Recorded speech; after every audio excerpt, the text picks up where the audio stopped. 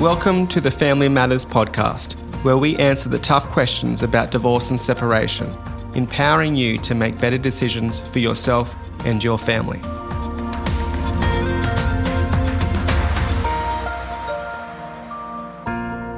Hello everyone, Benjamin Bryant here from Bryant McKinnon Lawyers, welcoming you back to the Family Matters Show podcast. I can't quite believe we've reached episode 17, but here we are. And today we are going to talk about one of the biggest potential cost savers in the family law process, mediation. As usual, my business partner and family law specialist Heather McKinnon is joining me for this discussion. How are you, Heather? I'm well, Ben, and it's good to be talking about mediation. I've just spent a week in the family court and I wouldn't want people to have to go through that process. Mediation's definitely the best way to deal with disputes if you can. And I absolutely agree with that, Heather. And there's no question that mediation has saved many of our clients from the financial and emotional costs of going to court. And I'm very excited to say that today we are joined by a real subject matter expert. Philip Theobold is an accredited Family Law Arbitrator, Family Dispute Resolution Practitioner, and experienced Family Law Mediator. He is the chair of the Australian Institute of Family Law Arbitrators and Mediators, and in our experience is a very gifted mediator who has helped many of our clients reach agreements. We hope to have Philip sitting with us to record today, but thanks to state COVID-19 closures, he will be talking to us from his home in Tasmania. Welcome to the show, Philip. Thanks, Ben. I think I have to correct one thing in your introduction. I'm no longer the chair of the Australian Institute of Family Law Arbitrators and Mediators. That job's gone to a good friend of mine, Alan Davies, in the West. Okay, excellent. Well, thank you, Philip. Are we ready to go ahead? Yeah, I'm ready and excited to talk about mediation anytime, Ben. People use the term mediation to mean different things. We also hear the term family dispute resolution. So we can be clear from the outset, Philip, what does the term mediation mean in a family law context? And is family dispute resolution different to mediation, or just another word for the same thing? Ben, it's really just another word for the same thing. There are differences in that the format you have to use in the process of family dispute resolution is set by the federal government. And that means that there are some things you have to do when you're conducting mediation under that heading. But mediation generally is just a matter of somebody helping people reach a compromise, not telling them what to do, but assisting them to reach their own settlement. That's the very broad definition, assisted negotiation. Experts in the field or academics will define it in much more elaborate terms, but it's really just assisted negotiation. And so, Philip, what actually happens in the mediation session? How do you help these couples try and resolve disputes? I use a three-phase method. I talk to each couple individually first, each member of the couple individually, and find out a bit about them, whether they're comfortable being in the same room or on the same Zoom platform as their partner. Talk about the advantages and disadvantages of doing that. I usually ask them why the matter hasn't settled, because that enables them to tell me what they see as the difficulty in reaching settlement. Then we move usually to a joint session where each party, usually through their lawyers, tells me their present position. And the important part of this session is that they tell the other party their present position and they hear back from the other party their position. So everybody starts off knowing how each one of them feels about the matter and usually what they want to get out of it. Then I try to sort of reframe what they want to do into more neutral terms and set about working our way through it. If they're talking about property, we might talk about individual items of property first, establish the values of them, establish who wants to keep what. If we're talking about children, we'll usually set a bit of an agenda as to what are the important things and what are the less important things that they want to reach agreement about. We may break into individual meetings with the parties to talk privately in an effort to develop some options about settlement. And then sometimes we come back together as a joint session, or I end up moving between couples with ideas for settlement. Sometimes we have a final session together to run over what's been agreed. Other times, depending on the mood of the parties, they might just individually leave with or without a settlement. But I must say that in the majority of cases, a settlement's reached. And Philip, so there's two important things there is really communication and the exchange of information. And I guess people have to feel that they're in a safe place to do that, which brings about the issue of confidentiality. Are mediations confidential? And what if one party has information that they might want to share with you as the mediator, but they don't want to necessarily let their ex-partner know? The individual sessions are totally confidential. And I usually tell people that I will only relay from an individual private session to the other party only if they've told me to do it. As far as the overall mediation is concerned, they're settlement negotiations. They're covered by the without prejudice doctrine. If they're a private mediation, they sign my mediation agreement, which acknowledges that what takes place is totally confidential and also provides an agreement from the parties that they won't subpoena me to attend court if the matter doesn't settle. If it's a family dispute resolution matter, then the Family Law Act actually provides them with the protection of confidentiality. Phil, I think it's important to give people practical examples of the sort of information that people might share with you in those confidential sessions that helps you understand how you might help them move forward. Can you think of common examples of where people will spill their guts, if you like, and tell you, look, I don't want the other party to know this, but I want you to know? Are there things that come to mind that often are shared with you? In property mediations, people often share what they want to do with the money that is going to be divided up. And they don't want the other party to know because it's part of getting on with a new life. In children's matters, you often have parents tell you things that the children have told them about the other party, and they say, please don't tell, mum or dad this because they'll be upset. And of course, I've got no idea of knowing it, and neither have they, whether what they're being told by their child is correct. But that happens quite a lot. Mm-hmm. And Phil, in family law, we know that mediation can occur sometimes before court and sometimes it's required by the court. At what point and on what issues does a court require couples to mediate? At the moment, the court requires couples to mediate property matters either directly through the court registrar or through an outside agency before they're listed for hearing. In terms of children's matters, the court seems to use the idea of mediation depending on the couple's circumstances and what's talked about in the family report that the court's already got in front of it. People have to mediate before a parenting matter can be listed in court for hearing, and that's when they use quite often the Family Relationship Centre, who can give them a certificate that says they've been to mediation, haven't been able to reach agreement, and if they've got that certificate, they can then file an application in the court. And so that Section 60R certificate is relevant to parenting matters, not property matters? That's right. It's only relevant to parenting matters. And one of the premises of mediation is people willingly approaching mediation and also going with an open mind or with a genuine attempt to resolve the matter. Some people might think that when a mediation is forced by the court, that is perhaps at cross purposes, it doesn't achieve that. In your experience, does a court-ordered mediation work? Yes, they do, Ben. I think in court-ordered mediation, I frequently have both parties tell me privately that the other one will not settle because they want to go to court. They look a bit amazed when you tell them, I've just heard that from your partner about you. But that certainly happens. I think people are anxious to get matters resolved. People are very conscious of the delays in the court system. People who've separated usually want to get on with their new life, and mediation offers them a way to do that if they can reach agreement. And Philip, it's certainly the case in my observation that having you there as a third person who's objective and not in the conflict is a way of people sharing their fears and concerns, which actually helps them feel more confident then to negotiate. That role of a wise listener, I think, is one of the reasons that you're so successful. It's really interesting to watch when they realise you're not hired by anyone, you're just there to help them. Heather, I try nowadays to make it very clear right from the start that I'm not there to judge or to tell people who's telling the truth and who's not. I'm there to help. I'm also conscious and sometimes remind people that you never learn anything by talking, and listening is the key to it. Absolutely. And Heather, I might ask you, in your experience with property matters, do you think there's advantages to perhaps mediating before court or actually filing with the court, getting in the system and doing the mediation at court? It really depends on the position that each party is in the resolution of grief. So what we find is that some people initiate separation from their partners and the other partner's in absolute shock.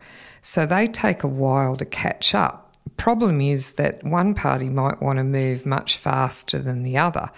But if people who have, say, been married for 25 years, they've been separated for over a year and then they decide they'll mediate before court, often they are highly successful because they've had enough time to recover from the shock and they're focused on their futures.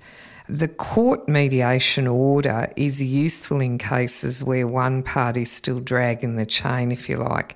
They've put their head in the sand, they haven't agreed to come to any sort of meeting, and so we use the court process then to get the recalcitratory partner to the mediating table.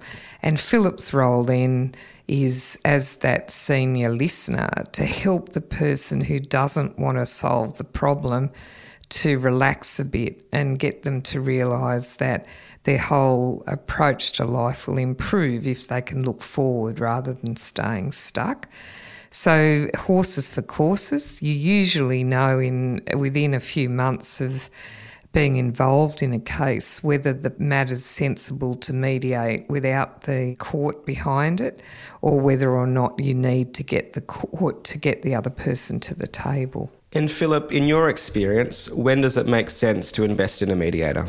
Ben, I was just listening to Heather's answer and thinking it's so variable from couple to couple. You really have to reach the situation where you're confident that both parties are emotionally ready to settle. When people reach that stage, they're usually also eager to settle. I find talking to both the solicitors that they've got is a great way of finding out whether people are ready to settle. Certainly, if they're not, then it's a waste of time. And I quite frequently have people ring me and say, can I organise a mediation? And you'll say, have you talked to your partner about it? They say, oh, no, if I organise it, she'll come or he'll come. And I never hear anything more from them. It's because the other party doesn't want to be dragooned into a settlement negotiation, or they're simply not ready for it. Our listeners would hear that there's a mediator like yourself, or there's centres like the Family Relationship Centre or Interrelate. What are the difference between those mediators or the mediation agencies like the FRC or private mediation? I think the big differences are that the FRCs and people like Interrelate are heavily geared towards resolving parenting disputes. Parenting disputes are the great majority of disputes that go to court. They really spend a lot of time with people. They're patient, they listen, they sometimes even have the children in a separate session to talk to them. And I think they do a great job. But when it comes to property where people are talking about their legal rights, it's probably more efficient to have a legally trained mediator there to talk with them because they keep an eye on what's going on. They can see whether or not a projected settlement is likely to be approved by the court. And also, more importantly, whether a projected settlement is likely to stick, because you have to remember that in family law, it's only when the court makes an order or the parties enter into a binding financial agreement that the settlement they've reached in mediation is binding. I feel that's a really good way of separating the skill base out, because obviously when we're rearranging property and we're shifting assets from one spouse to another or out of companies and trusts, we've got a whole lot of things that we have to be trained in: tax ramifications, legal structures, third-party rights, and it is in those cases pretty important to have a mediator who actually has the second qualification as a lawyer who can help the parties document their deal, because that's really half the dispute sort of resolution, is in getting a structure that's going to help the people move on and pass through all the hoops it has to be binding in the system. And it's very hard to do that with property pools that have assets like superannuation in them if you don't have a mediator who understands how to structure and draft the terms. That's so right, Heather. And Philip, unfortunately, mediations don't have a 100% success rate. So sometimes it's the case that one party or both parties are displeased with the outcome and most likely displeased with their ex in a family law mediation. Can I ask the question, what if they're displeased with the mediation process or the mediator? Is there a recourse available to the parties for that? Complaints are occasionally made about mediators. If they're legally qualified, a complaint can be made to the relevant law society or bar association. If they're members of a professional association of mediators, people make complaints to those organisations. I do a lot of mediating for a major organisation in Victoria, and they have their own complaints resolution service. And I always tell people at the start of the mediation, which always seems a bit strange, if you're unhappy with the way the mediation's conducted, you have to make your complaint, and I name the organisation. I think it's a good idea to be upfront with people and tell them what can happen. We don't get many complaints, but every now and then somebody feels that they've been not listened to or something like that, and they want to complain about it. And Phil, when attending mediation, you're allowed to bring a support person and or your lawyer. In your experience, is it a good idea to have lawyers and support people, or better to just have the mediator and the couple? Again, it depends a lot on the couple. I used to say to people, let your lawyer stay in his or her office and just be available by phone so you can ring them up and talk through any projected agreement. Lawyers like that because they weren't sitting around for long periods of time doing virtually nothing. But nowadays I tend to involve both the lawyers and the parties in the discussion. Support people are a different category. I'm always concerned that a proposed support person has a vested interest in the outcome, particularly, for instance, if they're an elderly couple and one of them brings one of the children. You're always concerned that this is really about the inheritance, and that may affect the advice the support person's giving. So I tend to ask, if someone wants to bring a support person, that they get an independent person from one of the social sciences or a support group in the community who's got no interest apart from making sure that the person's comfortable and doesn't feel distressed during the process. And Philip, can you give an indication of when mediation might not be appropriate? Because obviously there's circumstances where there's family violence or a power imbalance or a variety of circumstances, and maybe you could speak to some of the measures that can be put in place as to make sure that people feel safe and comfortable, such as a shuttle mediation or telephone mediations or the like. The big warning, I think, is the power imbalance warning.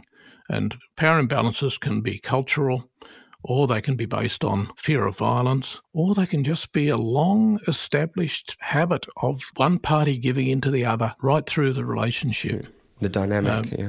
Yeah, the dynamic. And that's why I like to talk to the parties separately before it starts, really to assess for myself whether I think it's a good idea for them to be together.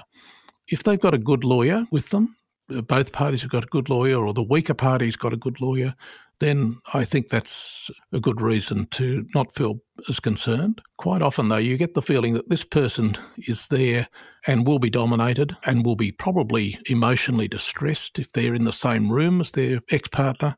In that case, I don't think there's any option but to have either offer them a shuttle mediation or tell them that, in my opinion, it's just not a suitable matter for mediation. We often do them by telephone to enable people to put a distance between themselves and the other party. I think in this day and age when we're using Zoom for a lot of mediations, the parties are not in the same room. They may not even be in the same suburb or town. It's a good way of balancing the power, particularly if you use the private session electronic breakout rooms frequently during the process. And Heather, I know you have to duck off to the court in a second, so I'll ask you this question first. In your experience, and especially with COVID, do you think there's been a change in success rate, or there's been a difference in how likely parties might reach an agreement if it was by perhaps shuttle, by phone, face-to-face, Zooms, Microsoft Teams or the like? Is there a change in the mediation, do you think? I think we've adapted very well to the new environment. And what you see in these Zoom mediations is that the person who might have felt intimidated by their partner finds the experience quite liberating because they don't have that physical proximity in the building. So I'm actually really interested to see whether we actually keep that model of mediation going after the pandemic passes. I think there's some big advantages to it. It's also very efficient. So, for example, Philip's in Tasmania, and the cost of flying him into New South Wales for a private mediation is quite expensive, but Zoom means that he can charge us rates that are sensible without the costs of travel and the time involved in the logistics of getting everybody in the same place when they're geographically apart. So, for example, Philip and I are involved in one at the moment where the parties live a long way away from each other, the lawyers are in different cities, and Philip's in Tasmania. Well, if we were trying to organise that face-to-face, it would be a logistical nightmare. So there's going to be some big changes, I envisage, going forward where we'll never go back totally to face-to-face mediations. And Philip, the same question. The mode of mediation may have changed more recently due to COVID. Has it made any difference to the likelihood of reaching a successful agreement? Ben, my statistic indicate it hasn't made any difference. And I agree with Heather that I think it's probably made a lot of people a lot more comfortable in terms of not having to face their partner directly across a table. Rather, they appear on the screen together. I've even had some people who've said, look, I'm happy, I just want to listen. If you don't mind, I won't have the camera on me. Those cases settle. Yeah, I think it's a good scheme and a lot of people will probably like it. And I think a lot of lawyers like it because in those periods when, for instance, I'm talking to someone in a private session, the other lawyer can actually attend to matters in their office. They obviously can't have long conferences with other clients, but at least they can answer the telephone and attend to emails. So the lawyers are finding it an efficient way of doing things. And before I let you go, Philip, I have one final question for you. We've covered a lot of ground today, a lot of different types of mediations and things that are discussed and how it can come about and when you might not mediate.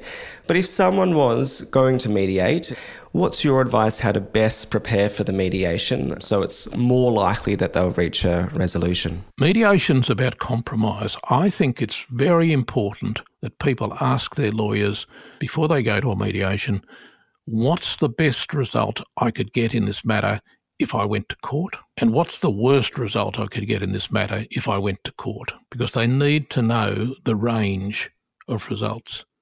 The other really important thing to know before they mediate is two things. What it's going to cost if they go on to court, and secondly, how long they're going to have to wait to get into a courtroom. Because they're the four factors that I think people take most into account when they're resolving a matter. How much time do I save? How much money do I save?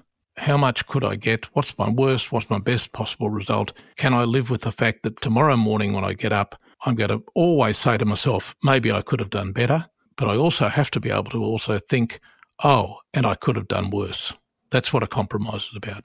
That was great. Thank you so much, Philip. And thank you for joining us today and giving our listeners a great insight into the mediation process. Thanks, Ben. It's been a pleasure. And as always, thank you, Heather, for joining me and your ongoing commitment to making sure our community is well informed. That's certainly what I love about the podcast. How great is it that we can get people of Philip's eminence and experience to educate all of us about what happens and how to avoid pain if you can when you separate. Absolutely. And that's a great segue into next month's show, which is dedicated to community questions. Heather and I will be on deck to answer questions coming directly from the community. So if you have any niggling doubts or queries but aren't ready to see a lawyer yet, here's your chance to get some answers. You can email your questions in confidence to familymatters@bryantmckinnon.com.au or message us on Facebook. We will answer as many questions as possible on the next podcast, due out in mid-October. We look forward to delving into your questions and concerns next month. And goodbye for now, stay safe and well. The information provided on this podcast is general in nature and not a substitute for personal legal advice. We recommend you consult an accredited family law specialist.